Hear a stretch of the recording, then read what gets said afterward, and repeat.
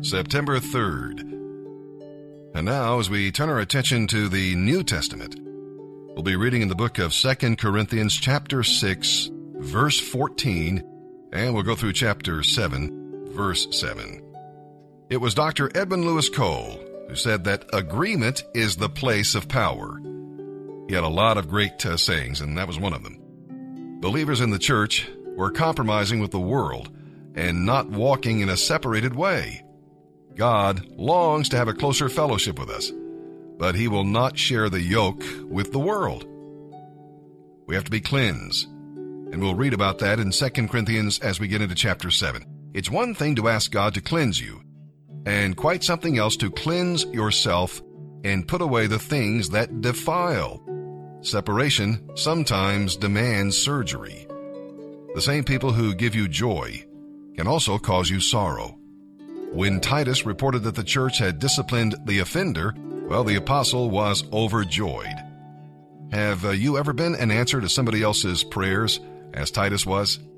And with that, let's begin our reading today in the New Testament. September 3rd, 2 Corinthians chapter 6, verse 14, through chapter 7, verse 7. Don't team up with those who are unbelievers. How can goodness be a partner with wickedness? How can light live with darkness? What harmony can there be between Christ and the devil? How can a believer be a partner with an unbeliever? And what union can there be between God's temple and idols? For we are the temple of the living God. As God said, I will live in them and walk among them. I will be their God, and they will be my people. Therefore, come out from them and separate yourselves from them, says the Lord. Don't touch their filthy things, and I will welcome you, and I will be your Father, and you will be my sons and daughters, says the Lord Almighty. Because we have these promises, dear friends, let us cleanse ourselves from everything that can defile our body or spirit, and let us work toward complete purity because we fear God. Please open your hearts to us. We have not done wrong to anyone. We have not led anyone astray. We have not taken advantage of anyone. I'm not saying this to condemn you, for I said before that you are in our hearts forever. We live or die together with you. I have the highest confidence in you, and my pride in you is great. You have greatly encouraged me. You have made me happy despite all our troubles. When we arrived in Macedonia, there was no rest for us. Outside, there was conflict from every direction, and inside, there was fear. But God, who encourages those who are discouraged, encouraged us by the arrival of Titus.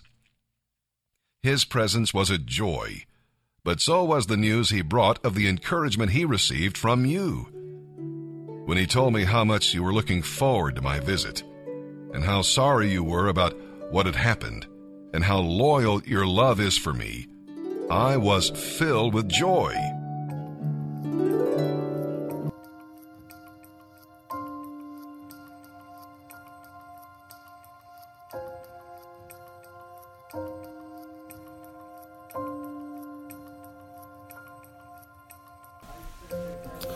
My name is Jacob Ryan Renner, and I'm from Chillicothe, Ohio, and this is a little bit about what God's doing in my life. I grew up, pretty rough life. Lots of physical abuse, lots of verbal abuse. I really had a self-worth issue. I never really thought that I would amount to anything in life, and I covered that up with all the abandonment and all the hurt and the pain, and I held this self-image of, wanting to be accepted, and the fear of not being accepted just tore me down, and just so many things. And at about 14 years old, I started using drugs and alcohol. That progressed through high school. I guess accepted to the party life and being popular, being an athlete, and after high school, it got so much worse. I ended up getting involved with some really bad people. Pretty much started up a gang. Drugs, women, drugs, more drugs, and alcohol, and It was a really bad life. In 2003, I was stabbed, and my femoral artery in my left leg was severed. And I remember when I got stabbed, blood was just squirting out everywhere. I mean, 5-10 feet in front of me. And I remember just laying there and just thinking about my life and realizing that, that I was going to go to hell, because I did nothing with my life that God gave me. And you think what after that, I lost 5 pints of blood and lived. Doctor came in and said, by the grace of God, son, you're still alive. And, I'm alive to this day, but they said they were going to have to amputate my left leg. But somehow, I kept my leg. I don't have a limp. I still use it to this day. And still after that, I didn't change. I continued forward, but it was a time after that, I ended up getting married to my wife now. Been married for 13 years and have 4 children. And I lived a pretty good godly life for about, 8 years, But from times, I transitioned God from 1 to 2 to 3, then he'd ended up at the bottom, but I would always somehow manage to get him back up. But this last time, he was not number 1, and he was down at the bottom. And this was my lowest point. 6 months ago, I OD'd on heroin. I got hit with Narcan 4 times, and God just continues to bring me back. And I was a week before I came to Refuge. I was thinking about killing myself again, and it was just, I was at a low point, so forth, And my wife kicked me out, and I remember her saying to me, Jacob's got to be the man of the house because you can't. And she said, the boys have your picture in their room. And they talk to it every night because they don't know if you're ever going to come home. And that's the roughest part, and regardless if it's God's will, if, me and my wife stay together, I just pray for his will to be done. But, regardless, I still have to be a father. And I have a purpose on this earth, and God's shown me little by little each day, and I'm growing in my faith, and it's just amazing what God can do if you just keep him number 1. And that's a little bit about my story. Thank you.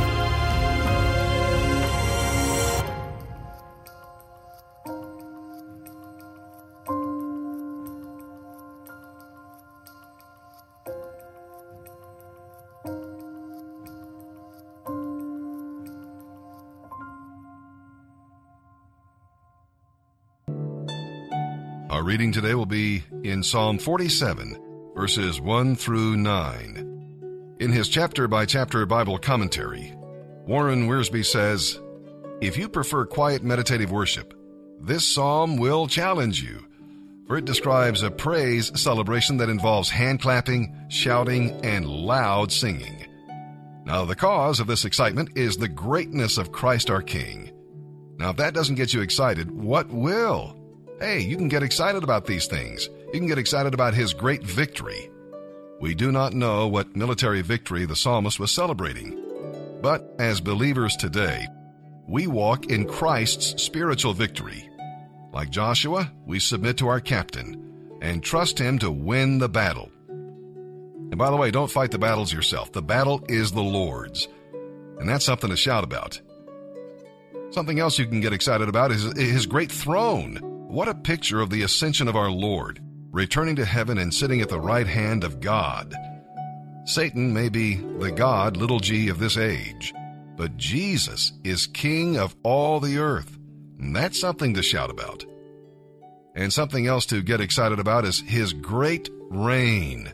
His kingdom is a spiritual kingdom today, but he still rules in the affairs of men. One day, Christ will reign on earth, and his people shall reign with him. Now that is also something to shout about.